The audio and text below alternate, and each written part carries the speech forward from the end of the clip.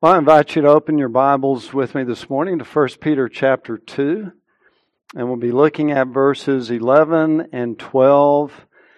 And the theme of these two verses is basically this: be different. We're not to be like the world. We're in the world, but not of the world. We're to be different. So in 1 Peter chapter 2, let's look at verse 11 and 12. And I'll read this for you. Reading from the inspired Word of God, so please listen in reverence and in faith. 1 Peter chapter 2, starting in verse 11. Beloved, I urge you as aliens and strangers to abstain from fleshly lusts which wage war against the soul.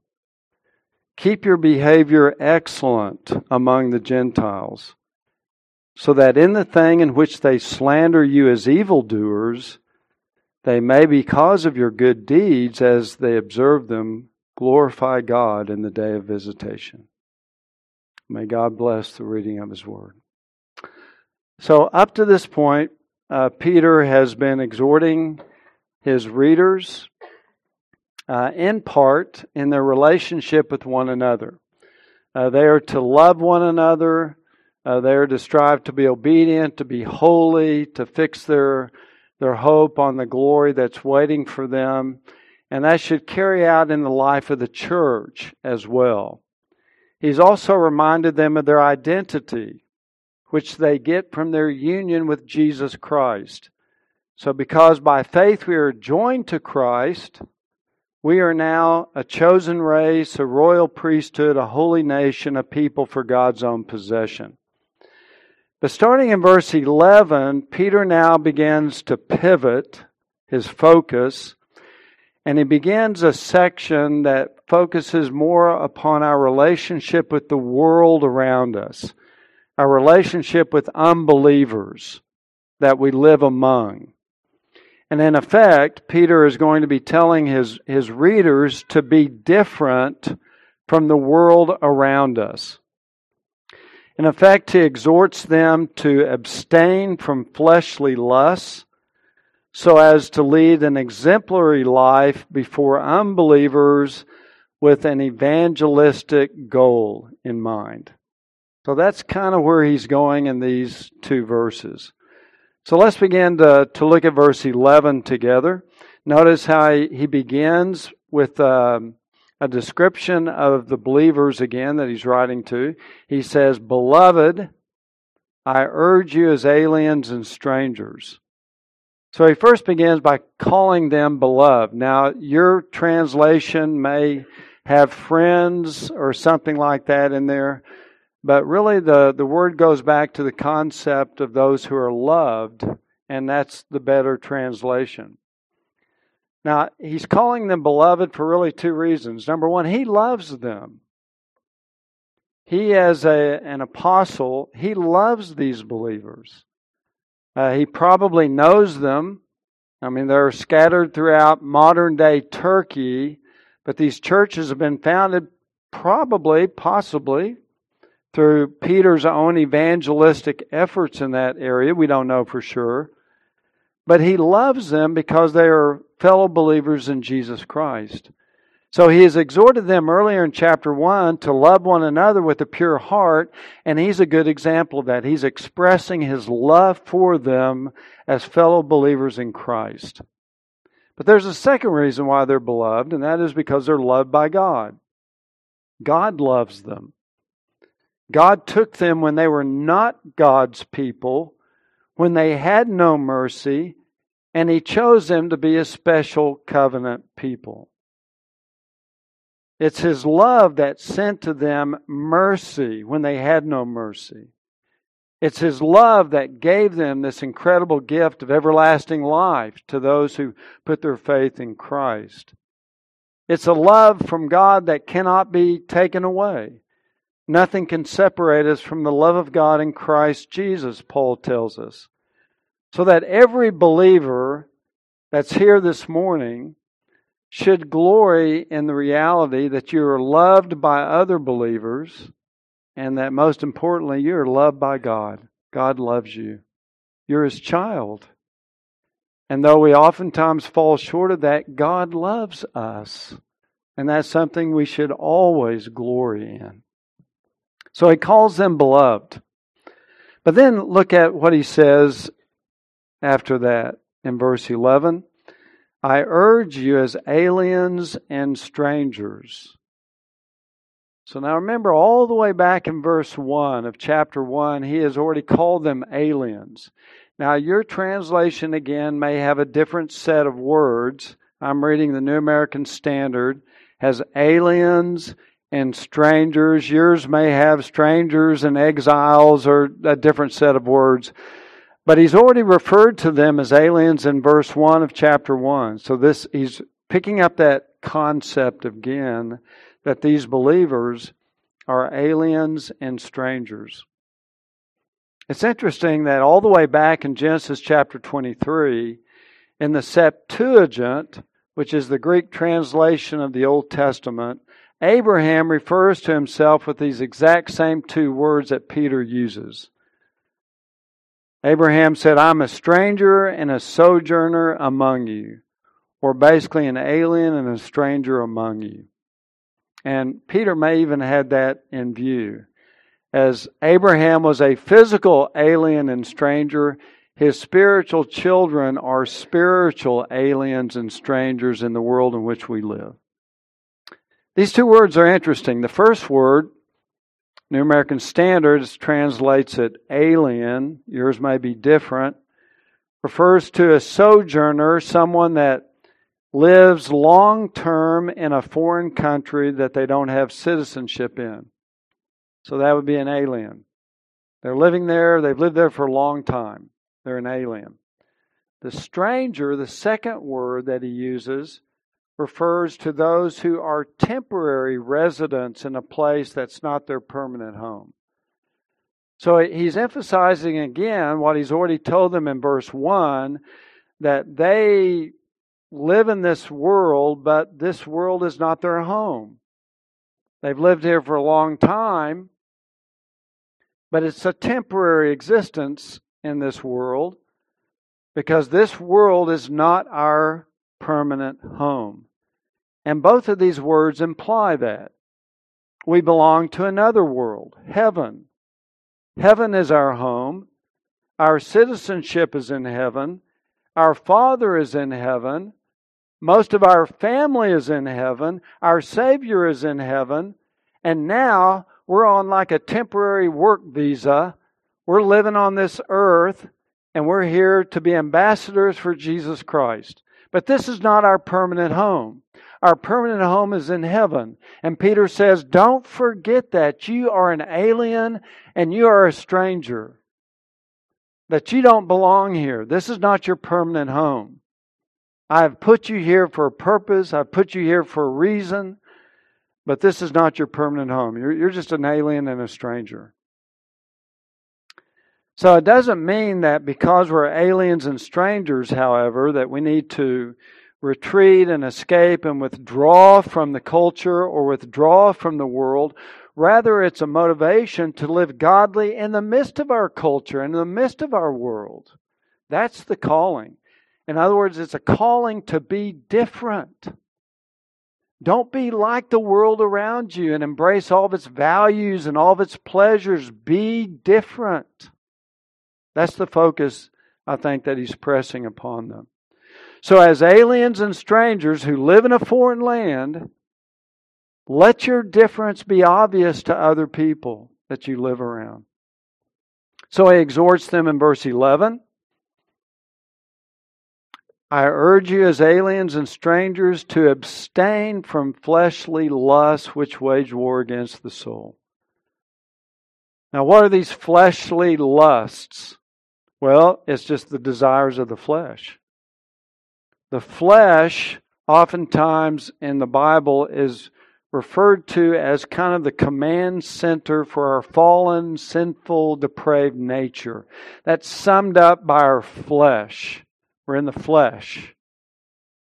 The lusts of the flesh are the sinful desires that can take many different forms. Sexual lusts, the lust for power or fame or covetousness of any kind, the lust or the desire or the love of money or the love of food or the love of pleasure, the lusts of the flesh are the opposite of the desires of the Holy Spirit. These fleshly lusts are also kind of cousins to worldly lusts or desires as well that we should avoid. John tells us in 1 John 2:15 that we're not to love the world nor the things in the world, for all that is in the world, the lust of the flesh, the lust of the eyes, and the boastful pride of life, is not from the Father, but is from the world. We're to avoid those things. We're to abstain from those things. Now, the world around us that we live in, this foreign country that we live in, has a great appetite for fleshly lusts. Whatever the flesh of the unbeliever desires, that's what they pursue. And when you're a slave to fleshly lusts, you're all into pleasing yourself. You really don't care about pleasing God. But we're to be different. So he exhorts believers, abstain from fleshly lusts. Now, the very fact that he would exhort them to abstain means that believers are still tempted by our fleshly lusts. We still struggle with those things. So that when the Lord Jesus saves us, we're not made perfect. The Holy Spirit indwells us, but we still have the remnant of the flesh. We still have the remnant of the old man within us. Now, true, it's in a weakened condition, our sin nature, but it's still very powerful. It can exert a very strong pull on our hearts and our souls to drag us into sin. It's a battle that we face.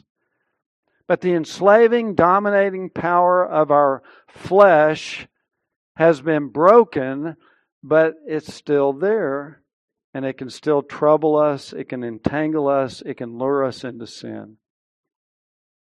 So our flesh, which we still have within us because we have the Holy Spirit, but we still have the flesh continually drips its poison into our soul, and that can penetrate our best thoughts, our best motives, and defile them.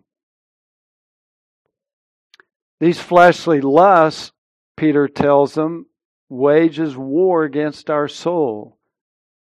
This is serious, what he's telling them to do. Abstain from them because these fleshly lusts are at war with you. In other words, these lusts are not just playing games with us. This is dangerous. These fleshly lusts are at war with our new nature, which indicates the enmity and the hostility. And that's why we struggle sometimes with our sin nature so often, because there is a civil war going on within our soul. The spirit against the flesh. Galatians 5:17, Paul lays that out. That the spirit is against the flesh, and the flesh is in opposition to the spirit, so that you can't do the things that you please. It's a battle. It's a war. So this internal battle is constant. And the goal of the flesh is to capture your soul, to bring it into sin, to entangle us so that we're useless to God, our witness is ruined, or we get so discouraged by our failure over and over and over again that we live defeated Christian lives. That's what the flesh wants to do to us.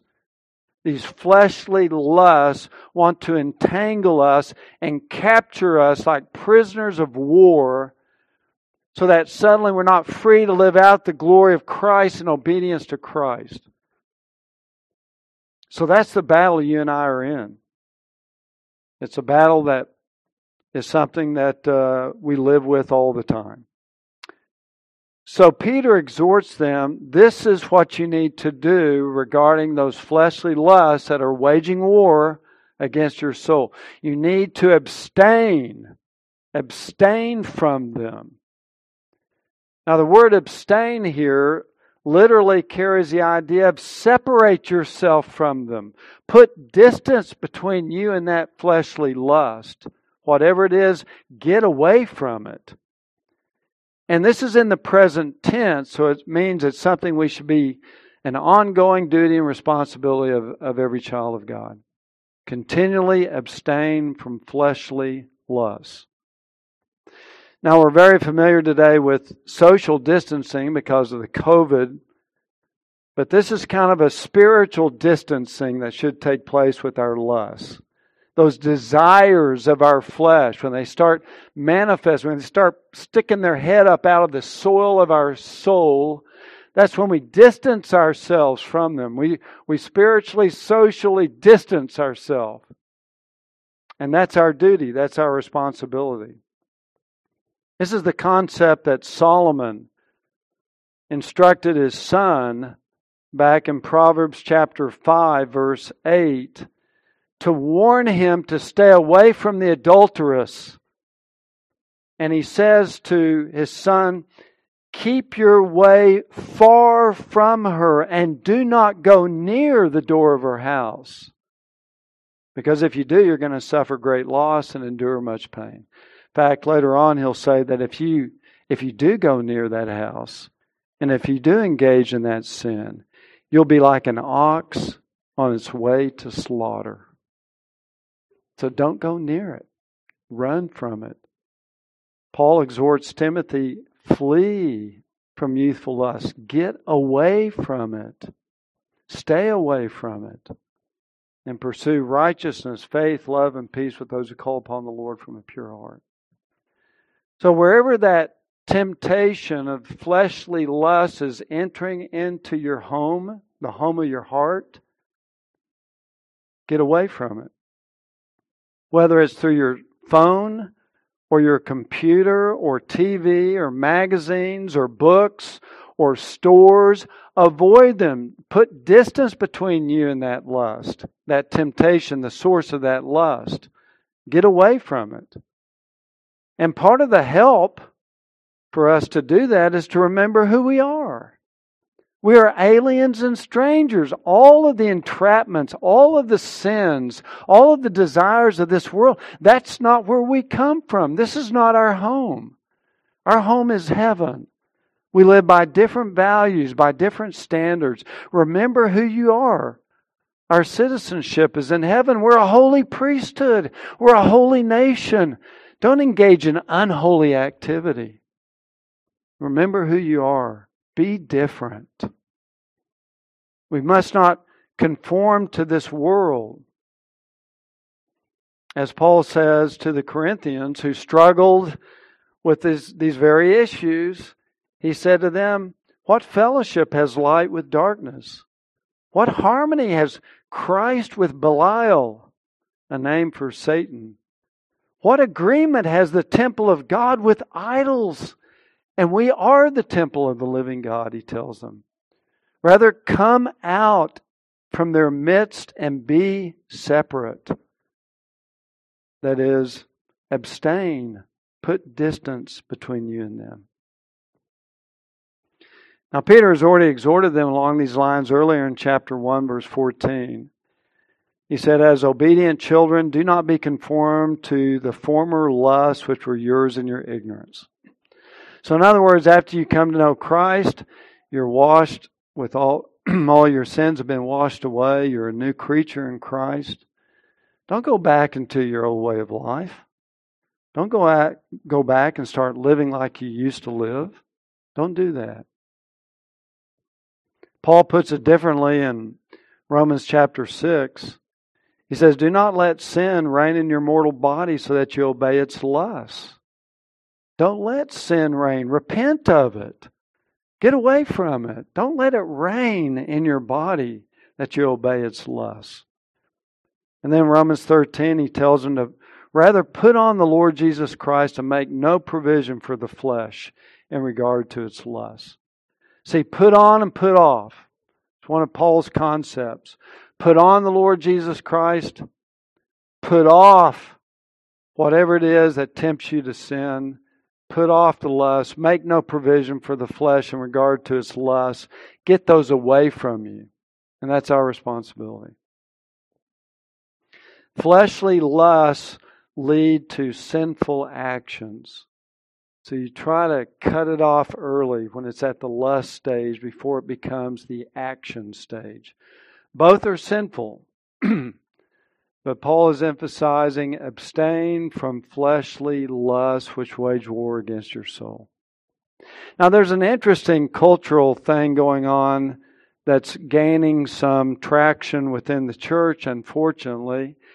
And that is where we're beginning to allow Christians to accommodate certain lusts with impunity.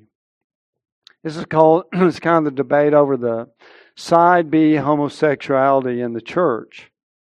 And this should be rejected. The side A homosexuality within the church are those who think that I can live the life of a homosexual and still be a Christian in good standing. I can engage in all the homosexual sexual behavior and everything else, but I'm still a Christian, so I'm a gay Christian. That would be side A homosexuality. Well, that's clearly wrong. Side B homosexuality says that basically, if I'm a homosexual, I won't practice it. I won't actually engage in homosexual sex, but at the same time, I still identify as a homosexual. I can still dress like one and act like one and speak like one. And I can still view myself as part of the LGBTQ plus community, but I'm a Christian. And as long as I don't engage in the act of homosexual sex, then I can be a disciple of Christ in good standing. And rather than seeking a transformation in their sexual desires in order to be qualified for biblical marriage, they think that my desires, my lusts, are not sinful. The actions are, but so I won't engage in the action, but it's okay for the desires to still be there. They can tempt me, but in and of themselves, that's who I am. I'm basically a side B homosexual and a disciple of Jesus Christ. That's coming into the church. The problem with that is that a gay Christian is really an oxymoron.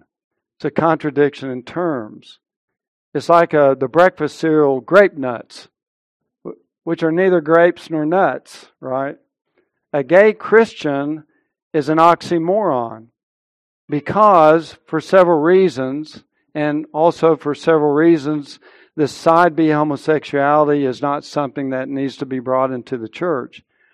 The first reason is that the gospel is for everybody, and we're to love everybody. Homosexual, thieves, covetous, liars. The gospel's for everybody. Praise God.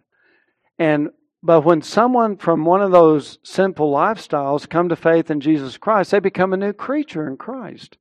We no longer identify with our past. We identify with who we are in Jesus Christ. That's very, very important to remember.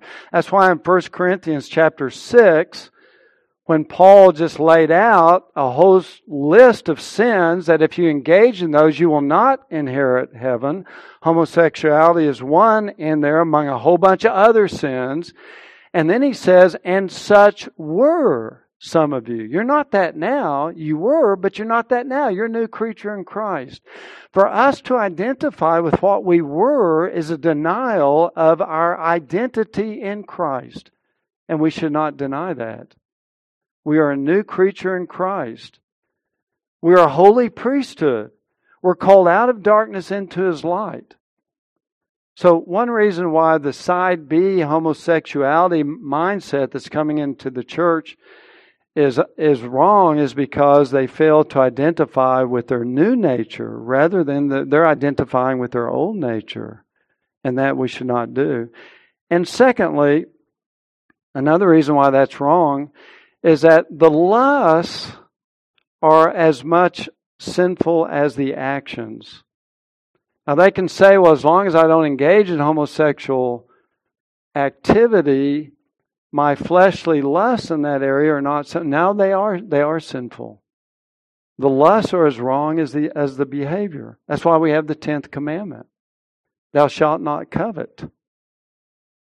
That's an inner desire of the heart. That is sinful. If you covet another person's husband or wife or their cattle or their car or their house, that desire is sinful, according to the 10th commandment. Jesus said in Matthew 5, "But I say to you that everyone who looks at a woman with lust for her has already committed adultery in his heart." So the lust is as much of a sin as the action is a sin. And you cannot muddy those waters. That's why Paul exhorts the Corinthian church in 2 Corinthians chapter 7, verse 1, "Let us cleanse ourselves from all defilement of flesh and spirit." So we need to be cleansed from the defilements in our soul, in our spirit, our inner man, as well as our flesh, our outward activities as well. So all this abstain from fleshly behavior, yes, but from fleshly lusts as well, because those inner desires are sinful too. So we need to be repenting and confessing those as well. Well, Peter is exhorting them to abstain from fleshly lust. Don't try to legitimize them, or don't try to in any way exonerate them or justify them. Abstain from the lusts, because the lusts are sinful. And thank God we have the power to do that in Christ. We're not alone. We have the Holy Spirit indwelling us. The Holy Spirit is the one who helps us in fighting these battles. Paul says in Galatians 5:16, "Walk by the Spirit, and you will not carry out the desires of the flesh." Walk by the Spirit. You won't carry out the lusts of the flesh. So we need to be walking by the Spirit. That's the power to overcome and triumph over these inner battles that we have. The Spirit can elevate our spiritual immune system to protect us against the spiritual viruses of the flesh. The Holy Spirit is like the spiritual killer T cells that can assassinate those lusts within our soul. But we need to walk by the Spirit. Well, how do you do that?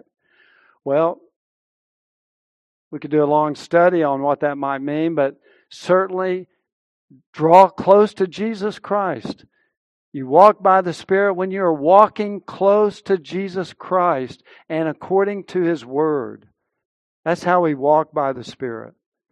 You draw closer to the Lord. Lord, I'm struggling in this area. I've experienced failure after failure. Oh, Lord, help me. You draw closer to Christ. You go to the Word of God and ask for the Lord and the Spirit of God to take His truth and to transform us and to gird up our thinking. So you draw close to Christ. You draw close to His Word. And you're sensitive to your sin and you confess it and ask for forgiveness and ask for more power, more strength. So in verse 11, he's exhorting them as aliens and strangers. You're only here for a little while. Remember that. Abstain from fleshly lusts which wage war against the soul. Be different from the world. The world will not abstain from those lusts. The world will pursue them. That's their God. That's what they want. That's their appetite. But we abstain from them. Now why? In verse 12, Peter goes on and says, "Keep your behavior excellent among the Gentiles, so that in the thing in which they slander you as evildoers, they may, because of your good deeds, as they observe them, glorify God in the day of visitation." So part of the motivation for being different, for abstaining from the fleshly lust that the world pursues after, is so that you can have a gospel witness to the world around us. Look at what he says in verse 12. Keep your behavior excellent among the Gentiles. Now, many of these believers were Gentiles in the flesh. Now they're a holy nation in the spirit. But he says, keep your behavior excellent among these unbelievers. So there's both a put off, abstain from fleshly lusts, but now put on an excellent behavior. The word excellent in the New American Standard can be translated with the ideas of that which is good or beautiful or useful or noble or praiseworthy or blameless or pleasing to God. In other words, let your lifestyle be pleasing to God. Let it be beautiful. Let it be good in God's eyes. Let that describe your lifestyle. The word behavior really refers to all areas of our life. At work, let your language, let your behavior be excellent. Let it be excellent. Let it be beautiful in the eyes of Christ. At home, the way we treat our family, our spouses. At leisure, when I'm at play. And all of our behavior, strive for it to be excellent, to be beautiful, to be holy and righteous in the eyes of God. He goes on to say, so that in the thing in which they slander you as evildoers, in other words, you're living among these unbelievers and they're going to look upon you and they're going to slander you. You're going to be slandered as a Christian. He says, let your lifestyle, let your behavior be excellent, so that when they slander you as evildoers, they can observe your good deeds and they'll glorify God on the day of visitation. But he says, part of what he's saying in here is as you live out your life as strangers and aliens, you're going to be slandered by the world. The world will slander you. We know that because the world, according to the Old Testament prophets, the world calls evil good and good evil. So we're going to suffer many accusations and many slandering words by the world. It's interesting how they slandered the early church. The early church was accused of incest. Oh, so-and-so, he's a Christian and he married his sister. Sister in the Lord, of course. But they're engaging in incest. These Christians, you gotta wonder about them. Or cannibalism. They're eating the body of Christ and drinking His blood. They're cannibals. These are some of the slandering rumors that went out against the early church. They're guilty of treason because they're worshiping a different king besides Caesar, a different Lord, not Caesar, but Jesus Christ. They're guilty of treason. Or they're atheists because they don't worship any of our pagan gods. They don't even believe in our gods. They're atheists. So these are some of the slandering words that they had to endure. Some of the first century Roman historians said that Christians were loathed because of their abominations. Another one said that Christians were a class of people animated by novel and mischievous superstition. So expect to be slandered. We'll be slandered today on many levels. We believe that abortion is wrong. Well, you're against all women's rights. Or we oppose homosexuality. Well, you're against sexual rights. Or you're a racist. You just have to expect to be slandered today. Jesus told His disciples, blessed are you when people insult you and persecute you and falsely say all kinds of evil against you because of me. Expect it. People are not going to understand our moral stance, our moral values. They're going to totally disagree with it. And they will slander us because of our attempt to live according to God's standards. But the point is, we don't compromise with the world to get the approval of the world. We don't begin to compromise with side A, homosexuality in the church, or side B, so that we can get the approval of the world. No, we're seeking the approval of God, not the approval of the world. So expect to be slandered. It comes with the territory. If we're never getting slandered, then we're too much a part of the world. We've embraced the world too much. If the world doesn't slander us, it's because we're too much like them. No, we will be slandered because we strive with God's help to live by His standards and His morality, not the world's. But notice what Peter also says here in verse 12, the effect of a godly life. He says, keep your behavior excellent among the Gentiles, so that the thing in which they slander you as evildoers, they may, because of your good deeds, as they observe them, glorify God in the day of visitation. So in other words, keep your behavior excellent, because even though the world will slander us because of the values we live by, nevertheless, even though they slander us, if we live good lives, if we are full of good deeds, if we love our neighbor and desire their salvation, if we do good to our neighbor, then they will see that and they will realize that maybe they have falsely slandered us. The possibility that some of them may come to faith in Jesus Christ. So we oppose their slanders against us with sanctified living, is what Peter is saying. Be different. That's the point.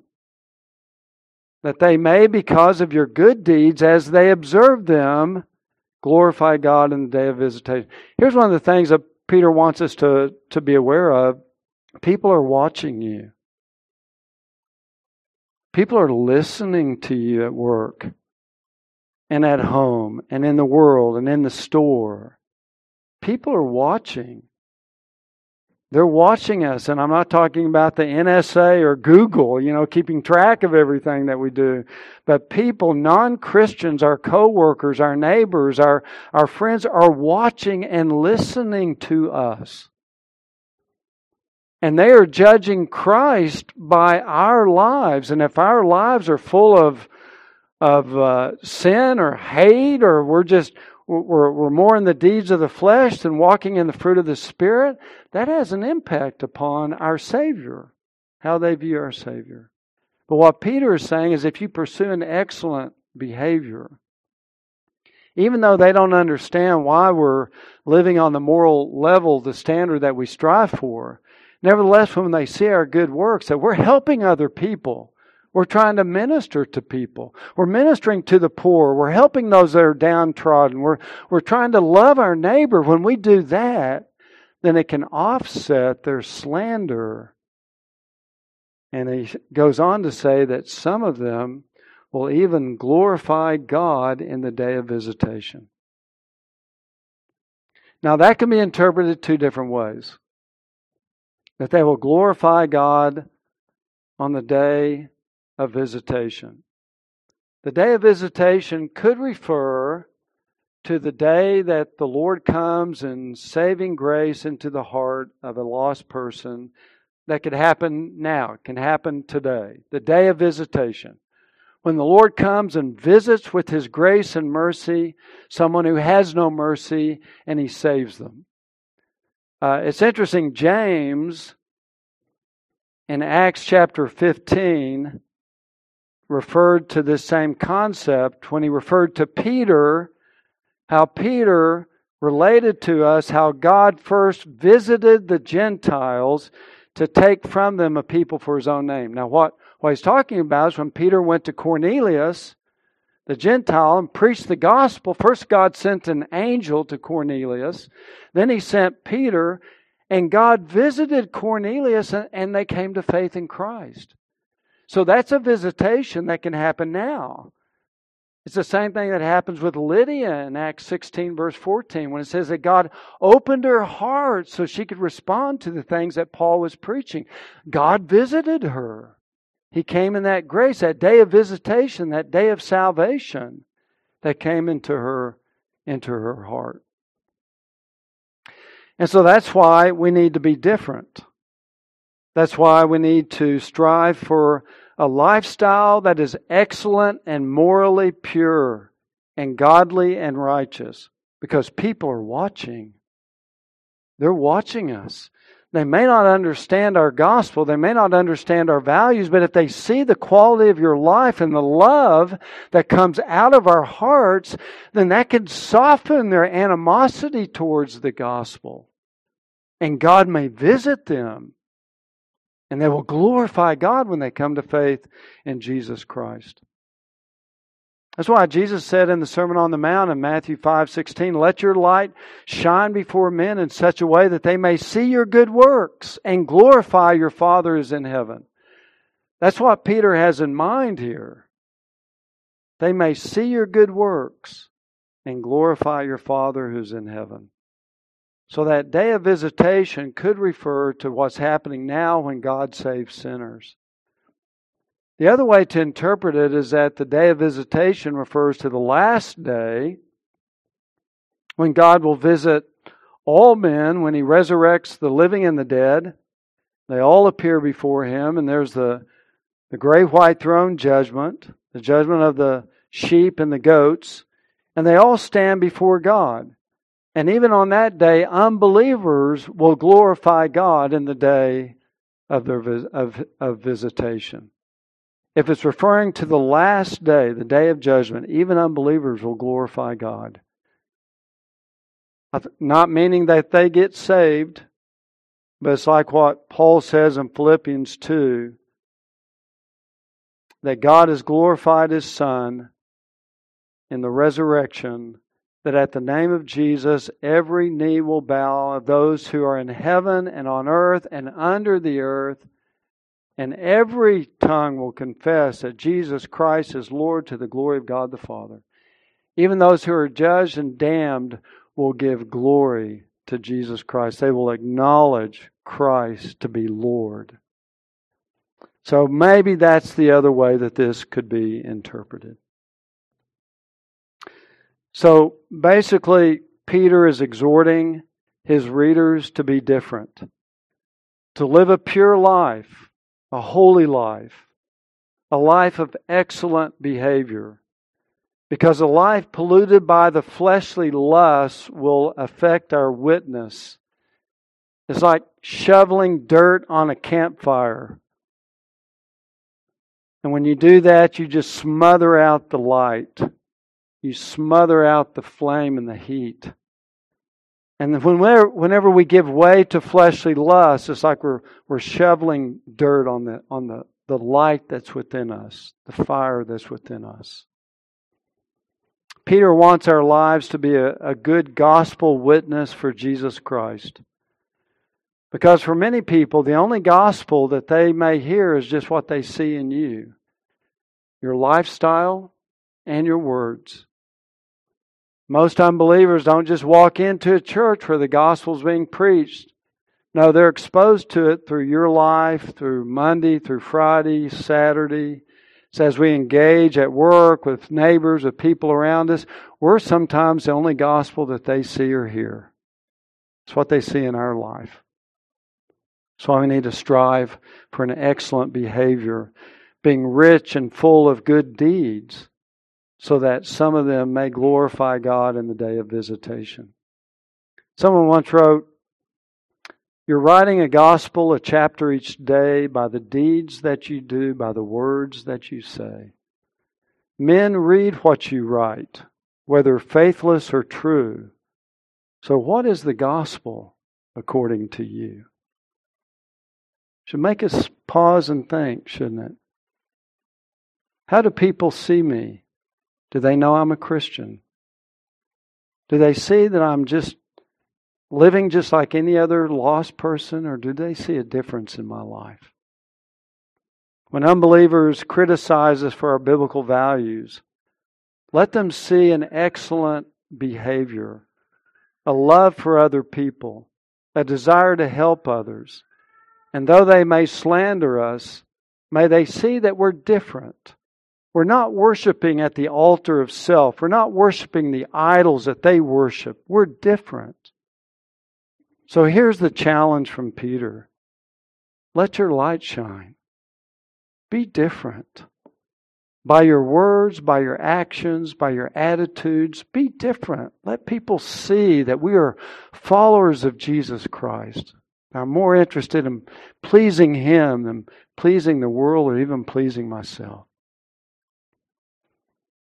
As someone once said, if we were arrested for being a Christian, if someone came and arrested you for being a Christian, and they brought you to trial, and the prosecuting attorney came before the judge, would there be enough evidence to convict us that we are Christians? Would there be enough witnesses to say, oh yeah, he's a Christian. He not only says it, but he's different. His life is different. He doesn't engage in all the lust and the worldliness that we all get. He's different. Can they say that about us? Because that's Peter's point. Abstain from fleshly lusts. Pursue a lifestyle of excellence so that unbelievers might see the difference and come to faith in Jesus Christ. That's what Peter wants for all of us. And may the Holy Spirit make it so. Let's close in prayer. Our Father, we want to thank you, Lord, for the challenge and the exhortation that we've received from the Apostle Peter. And Lord, we know that when it comes to abstaining from fleshly lust, this is a battle. And for some, it can be an intense battle, a long-term battle. But Lord, we just don't put any confidence in our flesh. We don't put any confidence in our strength, Lord. We know that apart from you, we can do nothing. So help us, Lord, to abide in the vine as the branch abides in the vine. Because you're the source of our strength. You're the source of our grace. You're the source of godliness and holiness within our life. So make us sensitive to our sin. Help us to feel our sin, O God, that we might turn from it and confess it. And then open our eyes to see the glory and the love of Jesus Christ, and to flee from our sin, but to run close to the Lord Jesus. To be in His Word, to renew the inner man, that it might be transformed by the renewing of our mind. So Lord, help us all. You know our individual battles, you know our individual struggles.